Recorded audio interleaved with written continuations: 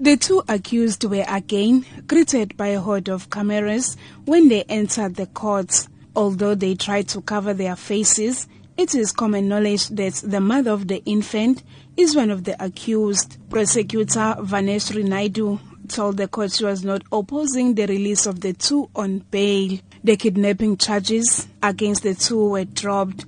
Instead, charges of fraud and defeating the ends of justice were instated. KwaZulu-Natal NPA spokesperson Natasha Ramkisinkara elaborates on the reasons for this. The NPA thought that it would be in the interest of justice to pursue charges of fraud and defeating the ends of justice against the accused, in that the charge of kidnapping was something that was fraudulently done by the accused.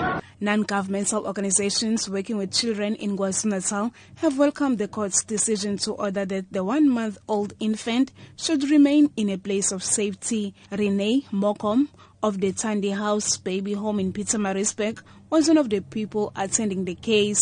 Mokom says the child's rights were violated. Working with the Children's Act in my job back home, I do and am familiar with the Children's Act.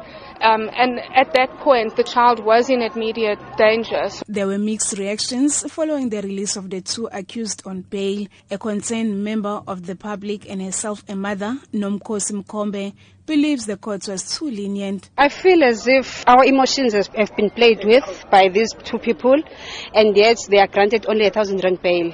The child was abused here, even though the child doesn't know it as yet. Now the child has been separated from her parents, and she's in the social worker's care now. This will haunt her in the future.